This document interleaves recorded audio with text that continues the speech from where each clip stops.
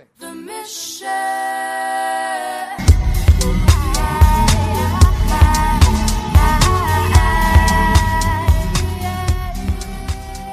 No to witamy Was w drugim odcinku w tym roku. Witam Was Marta? i Marek. I dzisiaj mamy specjalnego gościa, ale jego przedstawimy troszeczkę później. A zresztą nie, może się przedstawisz. Kim jesteś, gościu? Jestem Krzysiek z Bielska-Białej, Velbite Eater. Jeżeli słuchacie kontestacji, to pewnie znacie Bite Eatera, więc będzie o nim trochę więcej. Dzisiaj mamy dwa tematy, a potem będziemy męczyć gościa naszymi pytaniami MMS-owymi. Temat numer 1 dzisiaj mamy, to byliśmy w teatrze ostatnio. Tak. Którym bilety wygraliśmy w konkursie noworocznym. Trzeba było, która pierwsza osoba napisze na Facebooku życzenia noworoczne zaraz po północy, to wygra 2 bilety, podwójne zaproszenie do Teatru Groteska na spektakl Mistrz i Małgorzata. No, nie mieliśmy co robić i zgodnie z zegarem atomowym sekundę po północy wysłałem życzenia. Markowi się chciało, bo ja z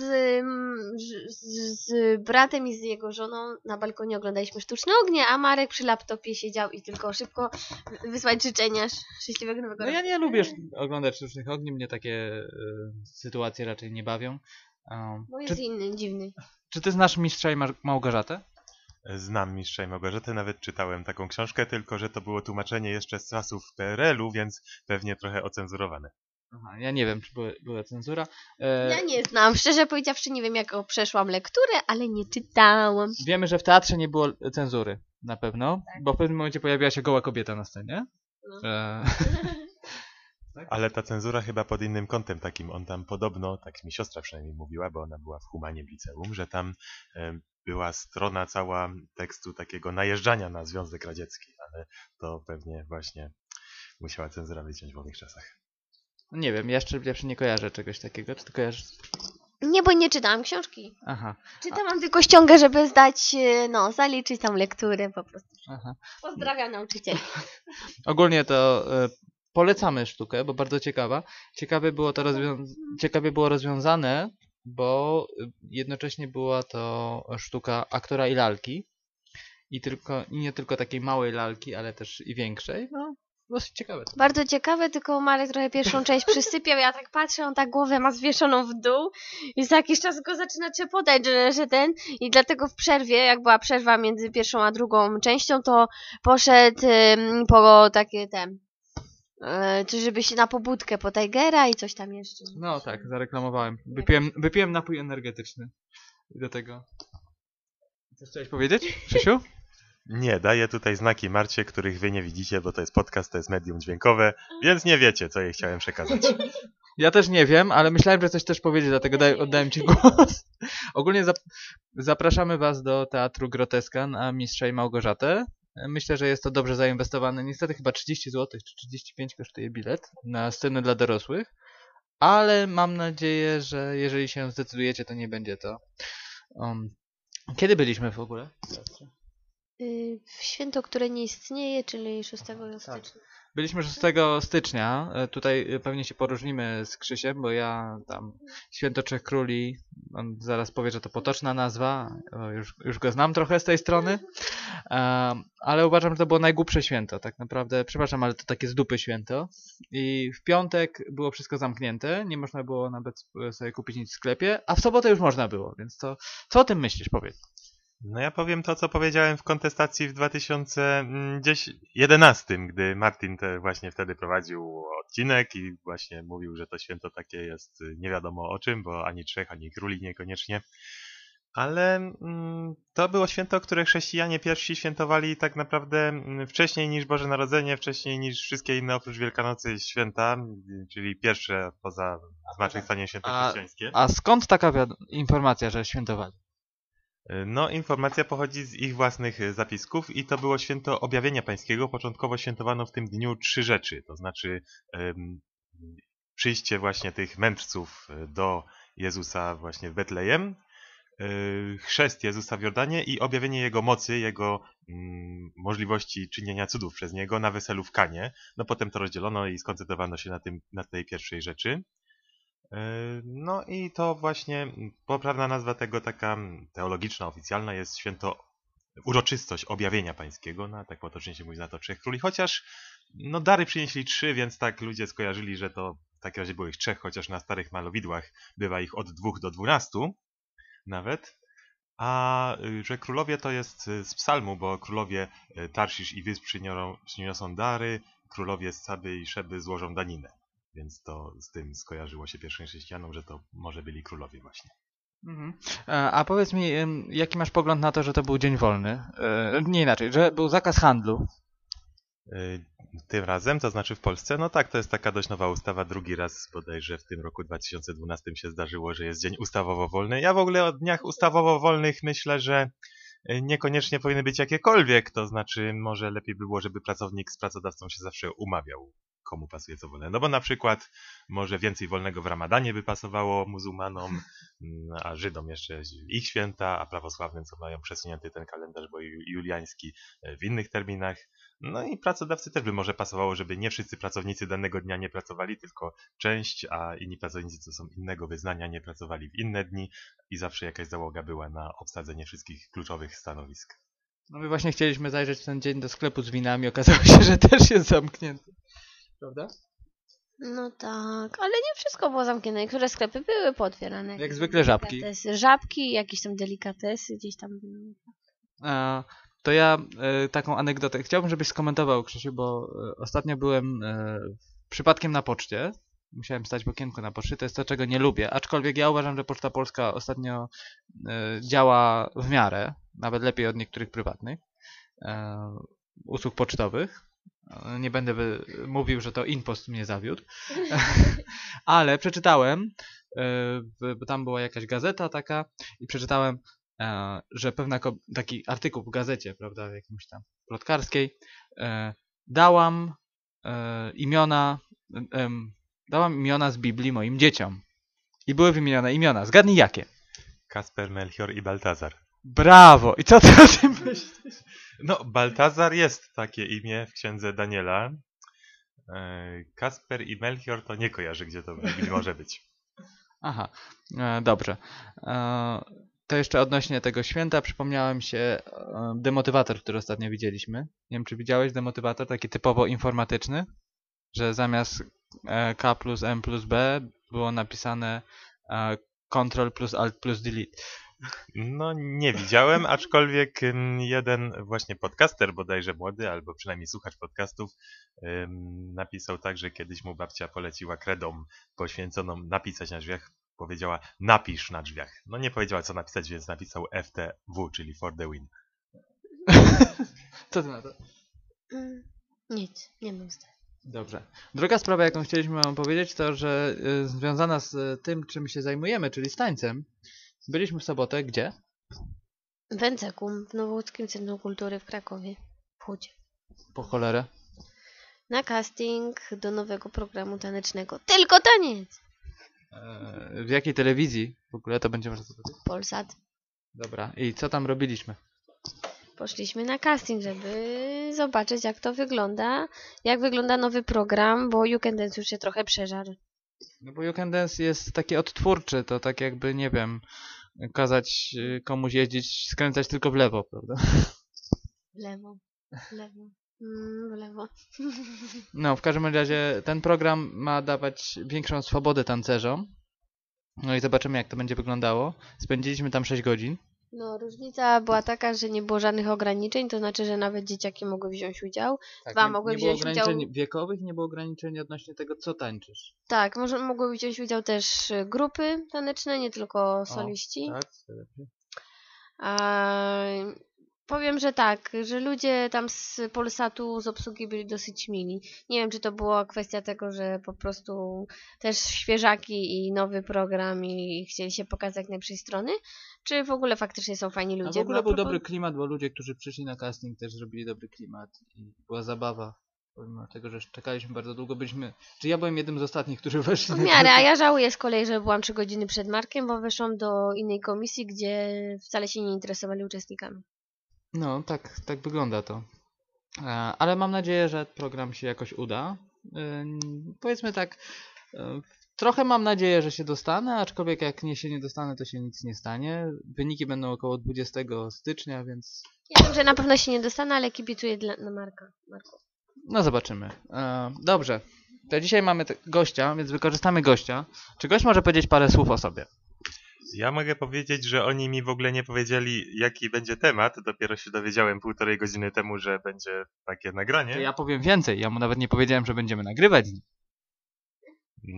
No to ja jestem Krzysiek, jestem z Bielska Białej, mam 30 lat, jestem kontestatorem, podcasterem i jestem freelancerem, informatykiem, co znaczy, że nie jestem związany na stałe z żadnym pracodawcą, tylko jak chcą, żebym coś zrobił i chcą zapłacić odpowiednio dużo i nie jest to jakoś szczególnie niemoralne, to mogę to zrobić. Polecam się. Reklama. Niemoralne, tak? Dobrze. Dzisiaj będziesz w odwrotnej roli niż byłeś ostatnio, bo dzisiaj ciebie będziemy przepytywać, a nie ty będziesz przepytywać. Jak się czujesz?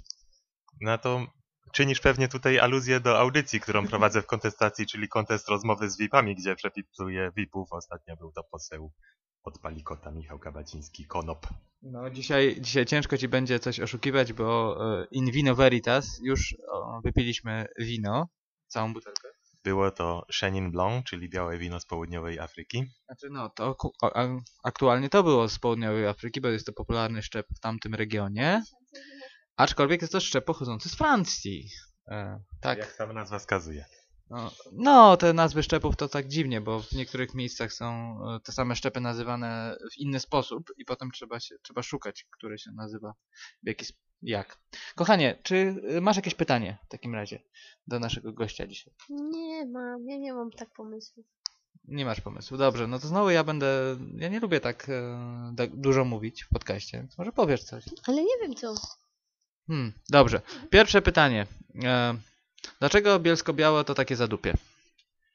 Bielsko-Biała to teraz jest zadupie większe niż było w latach 90. z tego względu, że nas nie lubią w Warszawie i dali nas pod okupację katowicką i podzielili jeszcze województwo bielskie, zrobili zabór pomiędzy Kraki i Pierony.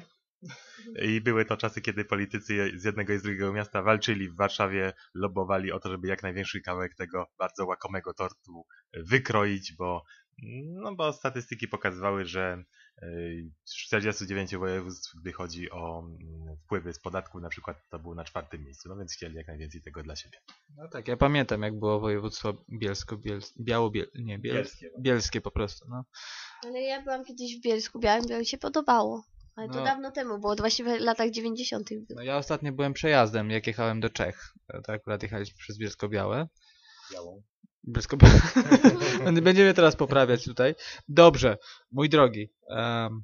My się bardzo często różnimy w zasadniczych tematach, a to przy okazji twojego innego projektu, który to jest... Tygodnie z Biblią masz na myśli? Tak, dokładnie mam na myśli Tygodnie z Biblią. Może powiesz coś więcej? Tak, tygodnie z Biblią polegają na tym, że się czyta Biblię. No, co prawda Martin mówił w odwyku swoim, że katolicy to Biblii nie czytają, no a ja mu udowodniłem, że jednak czytają i zaproponowałem, i on nawet to w odwyku zareklamował, zaproponowałem wspólne czytanie Biblii. I czytamy wspólnie Biblię wszyscy w takim samym tempie, to znaczy według planu opracowanego przez Jacka Święckiego, znanego biblistę. Jest potworny ten plan, bo koleś robi sito z niektórych fragmentów Biblii i ja się zazwyczaj z tym walczę. No tak, on bardziej tutaj tą Biblię, poszczególne księgi układa pod kątem tematycznym, a nie pod kątem takim jak jest w Biblii, bo w Biblii w standardowych wydaniach to jest jak encyklopedia, czyli Stary Testament najpierw księgi historyczne, potem prorockie. Ale ja już nie mam nawet zastrzeżenia do tego, mądrościowe, potem prorockie i tak samo nowe. Księgi zamienia, ale on zamienia wersety, on robi sieczkę z niektórych części. No tak, ale procesy historyczne też z tych ksiąg nieraz robiły sieczkę. Na przykład 3 Izajaszów, 3 proroków o takim imieniu skleiły w jedną księgę. No i tam się je czyta osobno pomiędzy tym inne księgi. Znaczy to jest teoria, mój drogi, że to było 3 Izajaszów. No styl pisania i wydarzenia opisywane, cały kontekst na to wskazuje. Odnośnie stylu pisania, to ja przypomnę ci taką postać, nie wiem czy kojarzysz takiego mało znanego pisarza polskiego, nazywa się Lem. Kojarzysz? No, kojarzę. Dobrze. Lem jest jednym z najbardziej znanych pisarzy na świecie polskich I inny bardzo znany pisarz, Philip Dick, w pewnym momencie stwierdził, że Lem nie istnieje i że Lem to jest zbiór pisarzy, gdyż nie są w stanie pisać tak różnymi stylami pisarskimi, gdyż nie są w stanie w tak różny sposób przedstawiać różne historie i złożył doniesienie do FBI, że to jest jakaś zbiorowa grupa, która ma na celu, jakby to powiedzieć, zaatakować pisarsko Stany Zjednoczone. No, zdarzały się takie rzeczy, między innymi w matematyce na przykład jest taki autor Nikolaj Bourbaki, pod którym to pseudonimem się kryje grupa matematyków i stwierdzili, że napiszą podręczniki matematyki. No okej, ale zaraz, ale Stanisław Lem to jest jedna osoba tutaj z Krakowa zresztą. No, to prawda, ale w starożytności takie rzeczy raczej nie bywały. To znaczy, można stwierdzić, jeżeli Dick miał taką opinię jednostkową, no to była on sam jeden tak sądził i myślę, że literaturoznawca żaden by się z nim nie zgodził. Znaczy nie, właśnie zgadzają się z tym, że Lem pisze w bardzo różnych gatunkach, pisze w bardzo różny sposób i że można stwierdzić, że to pisze kilka osób, ale wszyscy wiedzą, że jest to jedna osoba. Po prostu Dick jedyne zastrzeżenie miał takie, że nie wierzył, iż jest to jedna osoba. No, tak to samo uważam, że ty teraz podważasz, że to był jeden Izajasz. Tak, podważam jednego Izajasza, chociaż jeżeli bym się miał wgłębić w dyskusję na ten temat, musiałbym oczywiście odświeżyć swoje źródła. Nie jestem przygotowany no może profilaktycznie nabiorę herbaty w usta w tym momencie. Dobrze. Marta, jak zwykle przy tematach biblijnych niestety zaginęła nam w akcji. Tak troszeczkę. Nasze rozmowy zazwyczaj na tygodniach z Biblią są krótkie dosyć. Bo jeszcze nie powiedzieliśmy o tym, że oprócz tego, że się Biblię czyta, ci, którzy w tym uczestniczą i w każdy tydzień czytają te same 6 fragmentów wyznaczonych na dany tydzień, to jeszcze raz na tydzień o tym gadamy. Łączymy się w konferencję przez Skype'a, no i mówimy o tym, co tam mamy, jakie wątpliwości, jakie pytania do tego fragmentu, do tych fragmentów tekstu, czy jakie własne przemyślenia, czy może ktoś próbował to stosować w życiu, co Biblia mówi i coś mu wyszło z tego. No i te dyskusje trwają tak od 3 godzin do 6, 7 nawet się zdarzało. A nie, to tyle to się zdarzało, jak były suplementy, czyli takie dodatkowe... O nie, raz siedzieliśmy 6 godzin, mój drogi, nad tekstem. No tak, ale zwykle siedzimy krócej. Założenia początkowe miało to być około 45 minut. Czasem tyle bywa, ale to jest raczej dolna granica. Kiedy było 45 minut? Zwykle to jest bliżej 2 godzin. 45 minut, no w jakichś takich kawałkach Starego Testamentu, gdzie była sama historia typu Księgi Królewskie. To chyba jak mnie nie było. No, ale nie, było tak też, że byłeś i było tyle. Nie sobie nie przypominam, a teraz osoba, która cierpi na tych naszych rozmowach. Ja zawsze nie mogę spać wtedy, a jak ostatnio Marek założył na słuchawki, to z kolei on tak krzyczał, że i tak się nie dało spać, bo na przykład już zasypiałam, a nagle coś tam wydarł się strasznie w tych słuchawkach. Więc już chyba wolę słuchać, bo przynajmniej wiem, o czym mówią. A tak to on krzyczy i tak jak nie wiem co. No, bo to jest tak, że na tych naszych spotkaniach zazwyczaj jest w miarę równowaga katolicko-niekatolicka, powiedzmy w ten sposób. Niestety nie mamy żadnego prawosławnego. Ani Mormona, ani Świadka Jehowy. Ale mamy też niechrześcijan tak w ogóle. Kogo?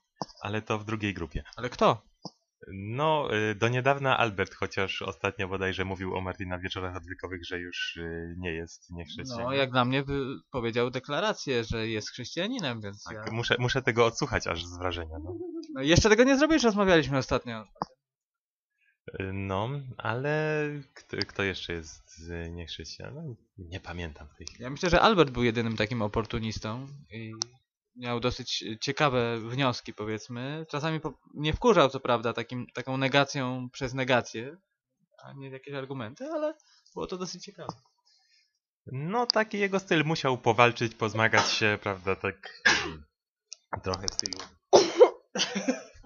Trochę może w stylu Jonasza. Chciałem złapać kichnięcie Marty, ale nie udało mi się niestety. Kochanie, jakieś pytanie do naszego gościa, proszę. No, nie wiem. Problem mam. Nie wiem, nie umiem tak wymyśleć na poczekaniu aż tak. Powiedz mi, dlaczego są takie problemy z kobietami, żeby nadawały coś w kontestacji? No, Pięknie, No. no nie! Co za świnia.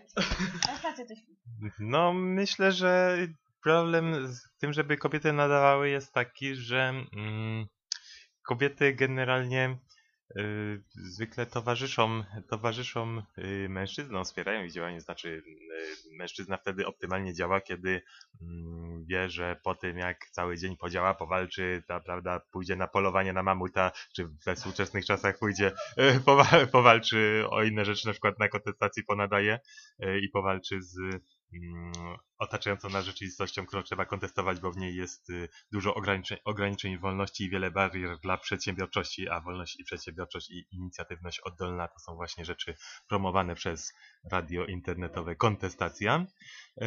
To jak wróci, to że będzie przy boku właśnie kobiety miał wytchnienie i to jest bardzo, bardzo ważne i bardzo...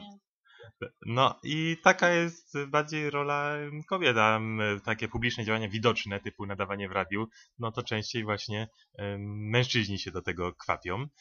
Ale teraz jest taki plan, żeby była audycja babska w Kontestacji o kobiecym punkcie widzenia na różne sprawy i Marta ma być jedną z prowadzących.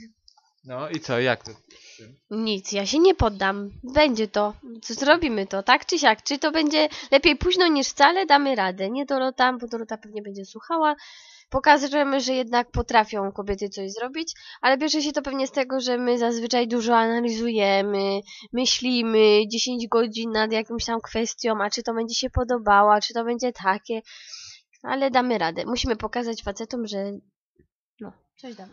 Ja nie wiem, czy jesteś świadomy, Krzysiu, że w tym momencie wszystkie feministki z Bielska Białej szukają tylko twojego adresu.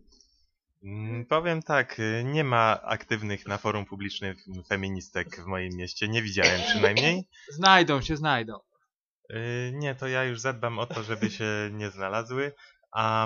No i zachęcę ich tych, które ewentualnie będą miały zamysł taki, żeby zostać feministkami, zachęcę do słuchania tej audycji. W tej audycji będzie mowa o kobiecym punkcie widzenia na różne sprawy. Takim autentycznie kobiecym, bo na czym polega feminizm? Feminizm polega na tym, że kobiety zatracają kobiecy punkt widzenia i starają się być mężczyznami, uważając męskość za rzecz wartościowszą od kobiecości.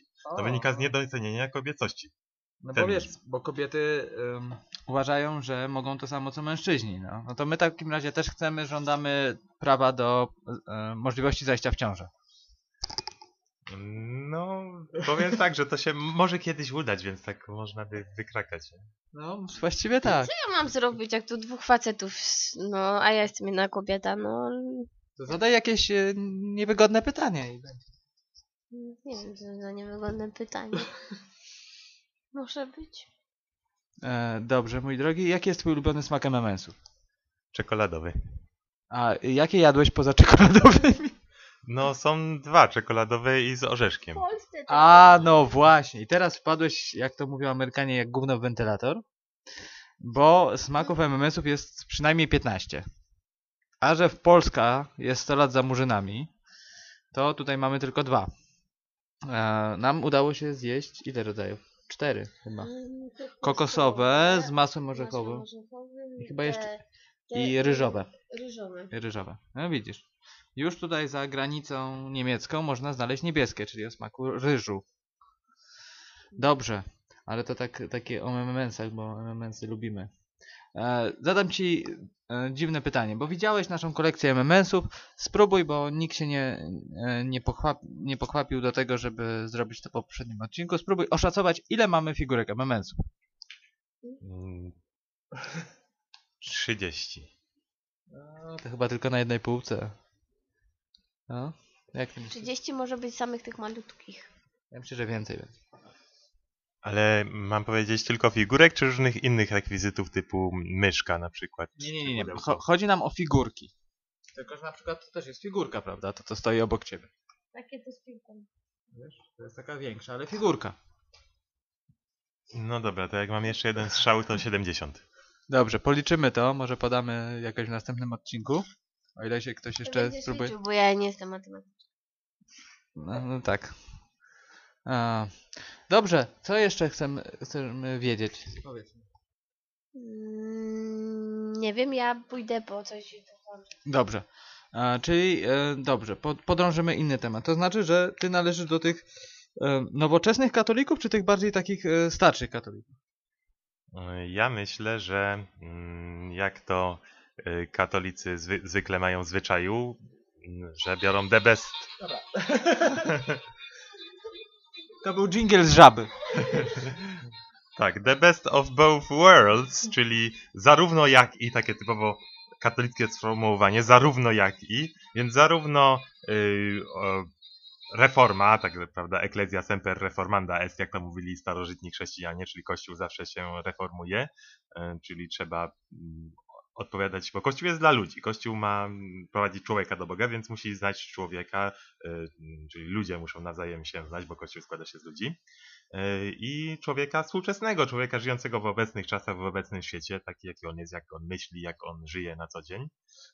Ale z drugiej strony tradycja jest częścią depozytu wiary i nie można mówić, że trzeba się podobać ludziom, bo trzeba się jednak podobać bardziej Bogu niż ludziom, który ustanowił pewne rzeczy takie, że trzeba się ich trzymać. Są one niezmienne.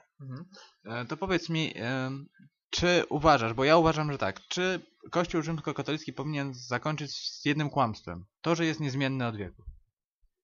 Nie no, oczywiście, że w Kościele są rzeczy zmienne i niezmienne, no i jeżeli mówisz, że to jest kłamstwo, masz na myśli pewnie rzeczy, które są zmienne, no bo oczywiście, że są i tego nie Ale wiem. Kościół twierdzi, że się w niczym nie zmienia, że Kościół był zawsze taki, jak jest. Nie, Kościół jedynie Że miał takie same poglądy zawsze. Że nie zmienia się depozyt wiary, czyli nie zmienia się zasadnicza treść tego, co się wierzy, ale forma wyznawania tego oczywiście się zmienia. Dobra, to I sposób tłumaczenia też ludziom tego się zmienia. To widzę, że wrócą dyskusje nasze właśnie z tygodni z Biblią.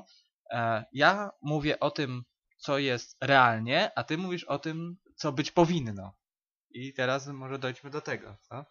Jak uważasz, że z tego, co jest mówione cały czas, mówi się, że Kościół jest niezmienny, że nigdy nie zmieniał poglądów i w ogóle. Nie no, oczywiście Kościół składa się z ludzi i ludzie, którzy nauczają w Kościele, są to głównie księża, to też są grzesznikami i zdarza im się popłynąć, prawda, i powiadać na przykład, że kto chce głosować na tego liberała Tuska, no liberała jak liberała, ale ten niech wyjdzie z tego kościoła, bo w ogóle nie powinien tu być. No, takie kazanie się zdarzyło jednemu proboszczowi w moim mieście. O, ciekawe. No i No dobrze, ale no to co? I w tym samym kazaniu mówił jeszcze, że papież Jan Paweł II tak bardzo zawsze nienawidził tych liberałów. Aha, no to ciekawe. Dobrze, ale powiedz mi jedną rzecz.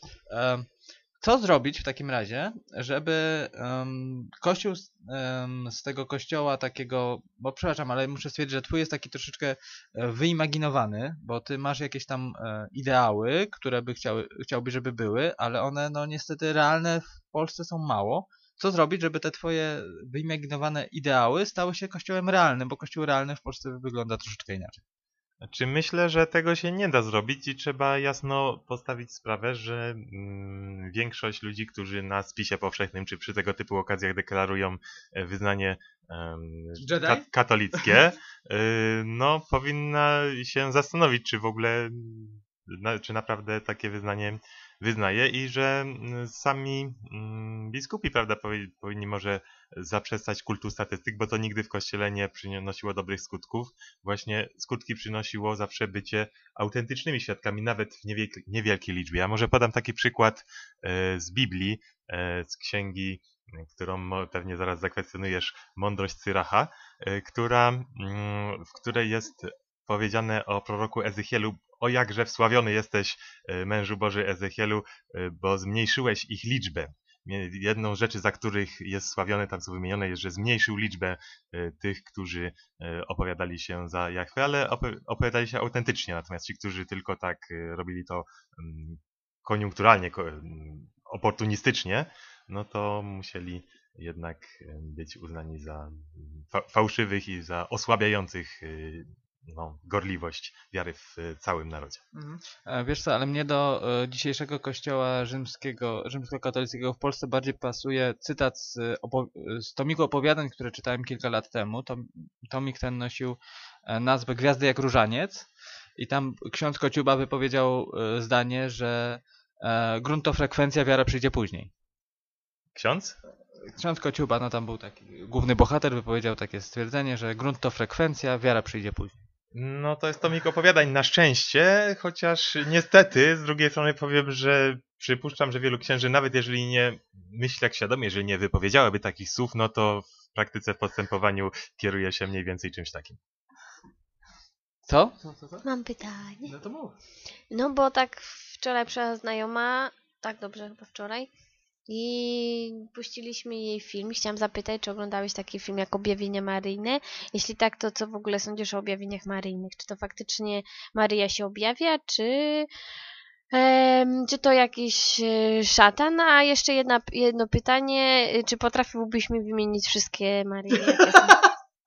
No pytania świetne. No. Ja może najpierw się poprawię, bo nie jestem pewny, jakiego proroka powiedziałem poprzednio, tak jak mówię, upoili mnie winem, zanim to nagrywaliśmy. Myślałem o Elizeuszu, veritas, mój drogi. myślałem o Elizeuszu, prawdopodobnie powiedziałem o Eliaszu. Nie pamiętam już, o kim powiedziałem. Nieważne. Odpowiem na pytania, bo pamiętam. Objawień oczywiście maryjnych wszystkich, które są uznane przez Kościół, nie wymienię, tylko powiem, że uznanie przez Kościół objawienia oznacza, że katolik może w to wierzyć, ale nie musi. To znaczy, że dane objawienie ma treść niesprzeczną z depozytem wiary. No, więc nie ma obowiązku wiary w żadne objawienie, w ogóle w żadne cuda, nic cudownego, żadne Boże interwencje po zakończeniu spisywania Nowego Testamentu, no bo żadnego innego, jak sama Biblia mówi, objawienia publicznego nie będzie aż do paruzji, czyli powtórnego przyjścia Jezusa. Reszta jest, czyli wszelkie objawienia, maryjne czy inne, niemaryjne, nawet Jezusowe, czy inne są dowolnością. Okej, przepraszam, że ci przerwę. To w takim razie jak wytłumaczyć na przykład uznanie i tworzenie nawet figur na podstawie objawień, choćby ten Jezus, taki słynny, ten obraz Jezusa, prawda, który jest uznawany jednak na całym świecie. Że Jezus stwierdził, że ma być zrobiony taki obraz. No to sobie jest, no i katolik wcale nie ma obowiązku. Ale to dostało przecież jakieś potwierdzenie. No tak jak mówię, takie potwierdzenie polega tylko i wyłącznie na uznaniu, że treść objawienia jest niesprzeczna z depozytem wiary i że można w to wierzyć. No ale zaraz, no to jak to? Najpierw Bóg mówi, nie czyńcie sobie podobizny, a potem Jezus się pojawia i mówi, zrób moją podobiznę?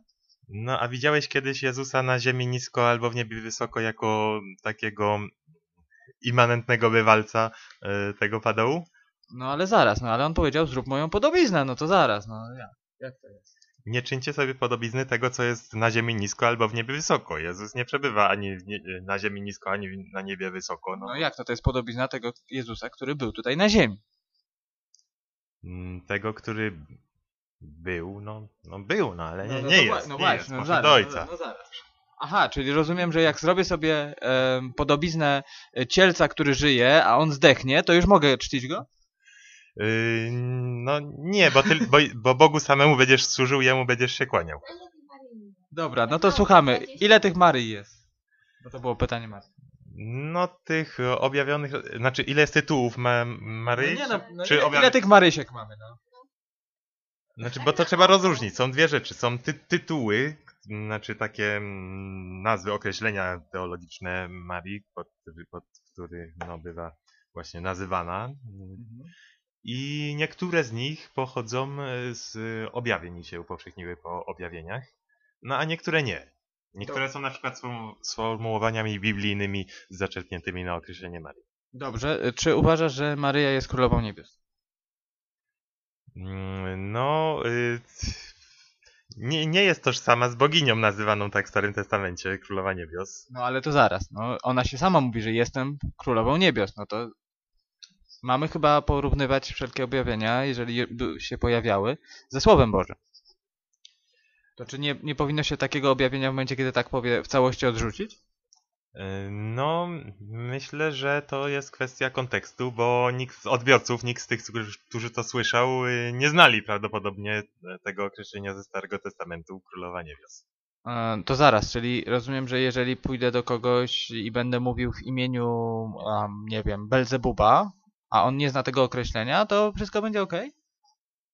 No, myślę, że nie, dlatego że tutaj określenie Królowa Niebios należy rozłożyć na czynniki pierwsze, prawda? Czyli, że ma taką godność. To tak samo jak Ojciec Święty, chociaż to tytuł trochę niefortunny i na przykład w liturgii podczas mszy odnoszonej wyłącznie do Boga, to zwyczajowo w kościele odnoszony do papieża nie musi być ani ojcem, ani świętym, chociaż byli już tacy, co byli jednym bądź drugim, może nawet tacy, co byli i jednym i drugim. A takie pytanie, bo z tego co wiem, to papież w Kościele Rzymskokatolickim ma jeszcze jeden tytuł, o którym się rzadko mówi. Ma tytuł następcy Jezusa Chrystusa. Nie następcy. Zastępcy, proszę. Tak, zastępcy, wikarius, czyli zastępca, tak jak wicedyrektor, wikarius, czyli wikariusz. No. Tak, ponieważ Kościół to jest społeczność świętych, czyli wszystkich świętych, zarówno tych, co są w niebie, jak też tych, którzy przechodzą przez... Ale skąd taka w ogóle teoria? No bo... A z Biblii, proszę ja ciebie. No słucham, gdzie? Ano z listu, gdzie jest napisane przystąpiliście, z Piotra, gdzie jest napisane przystąpiliście do miasta świętego, do społeczności świętych, którzy są, no nie zacytuję dokładnie w tej chwili, bo tak jak mówię, upoili mnie winem, ale jest tam napisane, że są święci, no że jesteśmy w społeczności z tymi samymi świętymi, którzy są u Boga właśnie już w niebie. Ale co to zmienia? Jakim on jest zastępcą?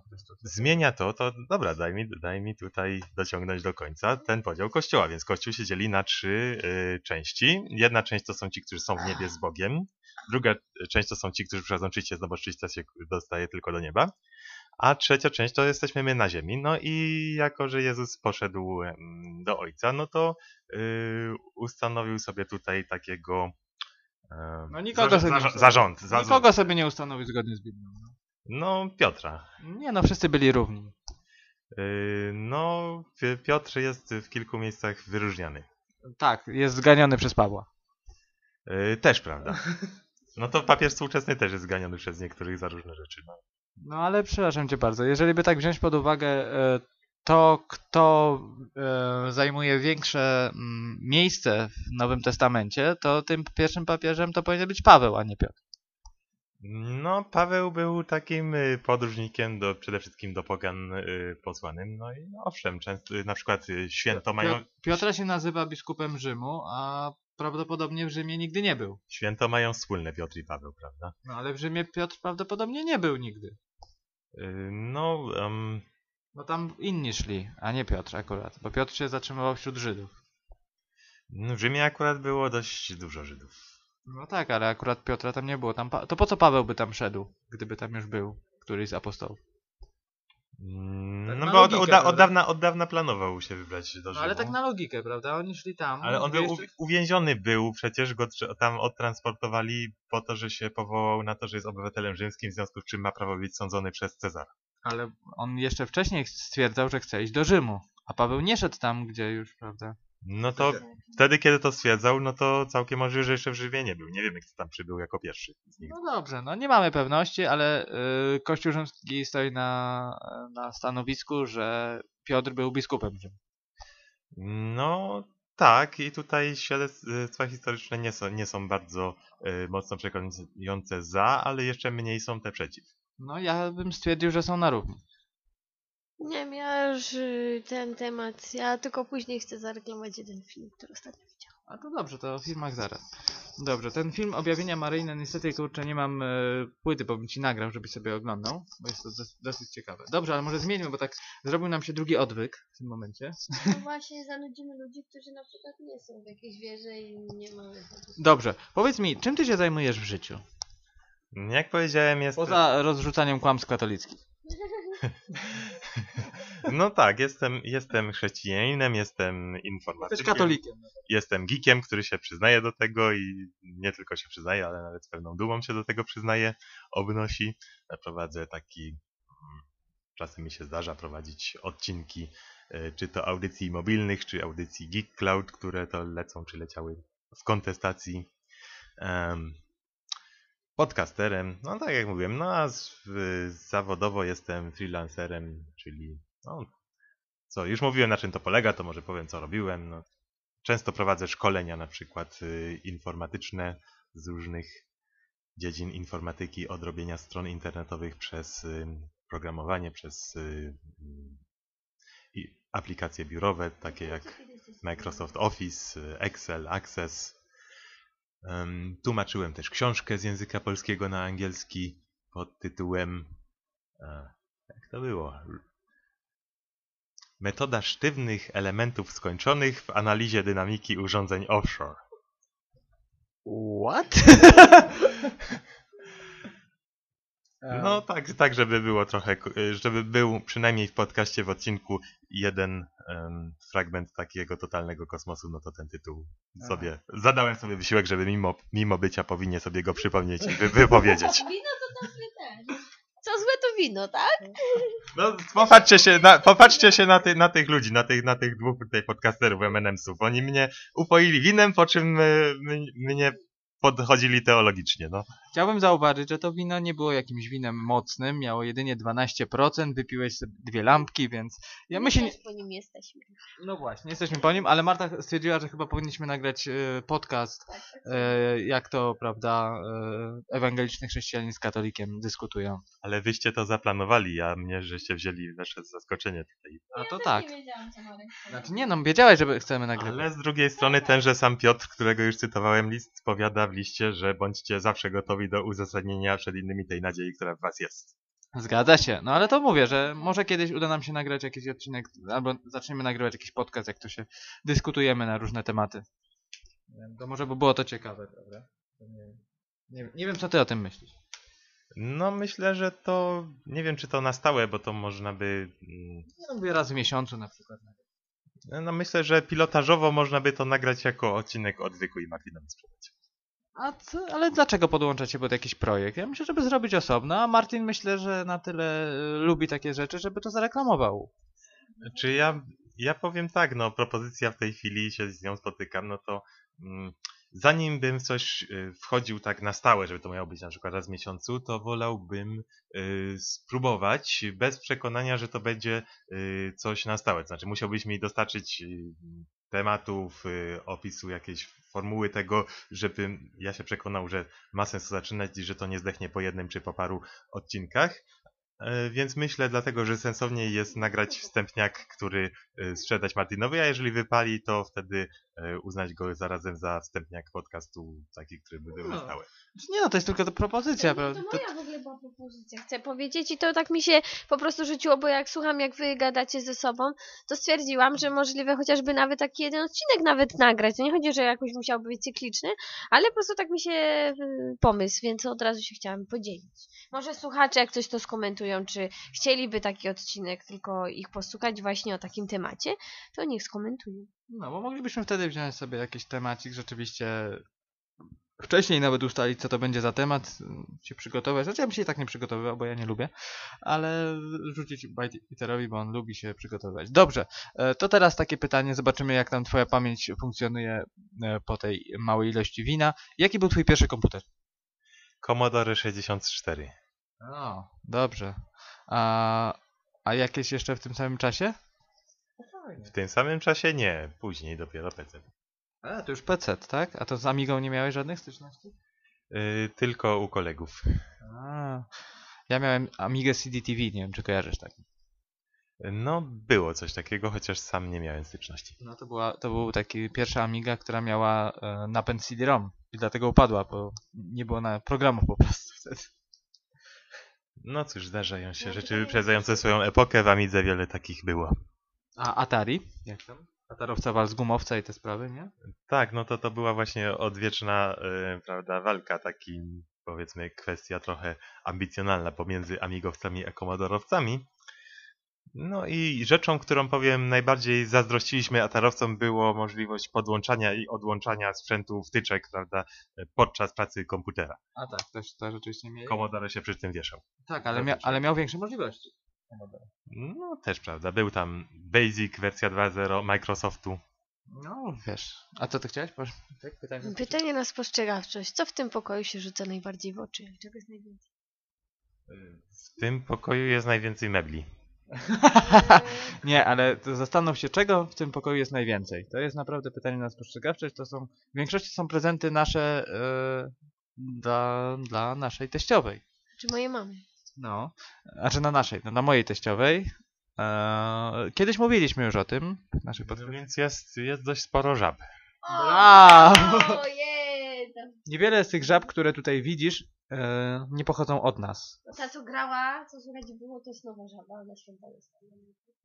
Tak, to twoja teściowa ma taką ksywkę? No, w pewnym sensie. No, to tak duża historia, ale w każdym bądź razie zbiera żaby. Spokojnie, Bajt, widzę, że już mi mówisz, że będziesz musiał uciekać, ale masz jeszcze 18 minut do autobusu. Stąd do autobusu gdzieś się 3 minuty, więc spokojnie, zdążysz. Dobrze. Ja chciałam tylko, a propos czasami, tak jak reklamujemy jakieś filmy, to ostatnio oglądałam z mamą, ponieważ akurat 6 było wolne, więc z mamą sobie do południa oglądałam filmy. Między innymi jeden to był film Chaos, znaczy po polsku to jest jako teoria chaosu. I coś śmieszne, a propos też kontestacji, co się śmiałam, to była muzyczka właśnie w tym filmie. Pierwsze, co mi się skojarzyło, to właśnie z teorią chaosu. Ale film bardzo fajny, polecam. Także Chaos to z 2006 roku, więc jeśli nie oglądaliście, to polecam, taki film sensacyjny, także bardzo fajny. Dobra. No to ja myślę, że na dzisiaj będziemy kończyć, że zostawię ostatnie słowo naszemu gościowi, żeby jak chce coś powiedzieć na koniec. Nie wiem, dowolne. Twoje 2 minuty, proszę. Aż 2 minuty mam gadać, no ludzie. No dobra, więc powiem tak, że dziękuję tutaj Markowi i Marcie, czyli M&M'som za zaproszenie do nagrania wspólnie z nimi gościnnie wystąpienia w odcinku ich podcastu. I powiem, że bycie podcasterem, którym zresztą jestem od nie tak dawna, no bo podcasterem, przypominam się, jest jak się nagra 10 swoich odcinków, czyli na przykład ten by się nie liczył, bo to musi być podcast swój, a nie gościnny występ u kogoś. Będąc podcasterem ma się właśnie jednym z ciekawych elementów takiego życia podcastera. Nagrałeś podcast w wannie? Nie, ale to jest taki opcjonalny, zwyczajowy element, że jeszcze taki rytuał, nagranie odcinka z wanny. Nagraliśmy. We dwójkę byliśmy w wannie. Tak, a była w niej woda? Tak, była woda. I był ten sprzęt do nagrywania, który ci pokazywałem. Tak, którym by było chyba lepiej nagrywać, gdybyście mieli na niego jakąś gąbkę. Weźcie go w pończochę początkowo przynajmniej, owincie podczas nagrywania, a nie ten mikrofon do słuchawki wczepiony w zestawie, do którego gadam sobie teraz. Więc jednym z elementów ciekawych właśnie życia podcastera jest bycie zapraszanym i współprowadzenie z innymi podcasterami. Jeszcze mam 3 bodajże takie zaproszenia, trzeba by zrealizować kiedyś. Dobra, no to trzymajcie się i trwajcie w pokoju i w miłości Chrystusa, bracia i siostry. O jesteś! Właśnie dlatego jak wchodzę, to się czuję taki smutny. Ja na Radio Maria nie mogę tego słuchać, jak Marek słucha, bo pozdrowienie mnie od razu od... Dobra, to w takim razie żegnają was MMS-y, tak, czyli Marek i Marta. No to do zobaczenia, do usłyszenia za tydzień. Pa, pa! Na razie.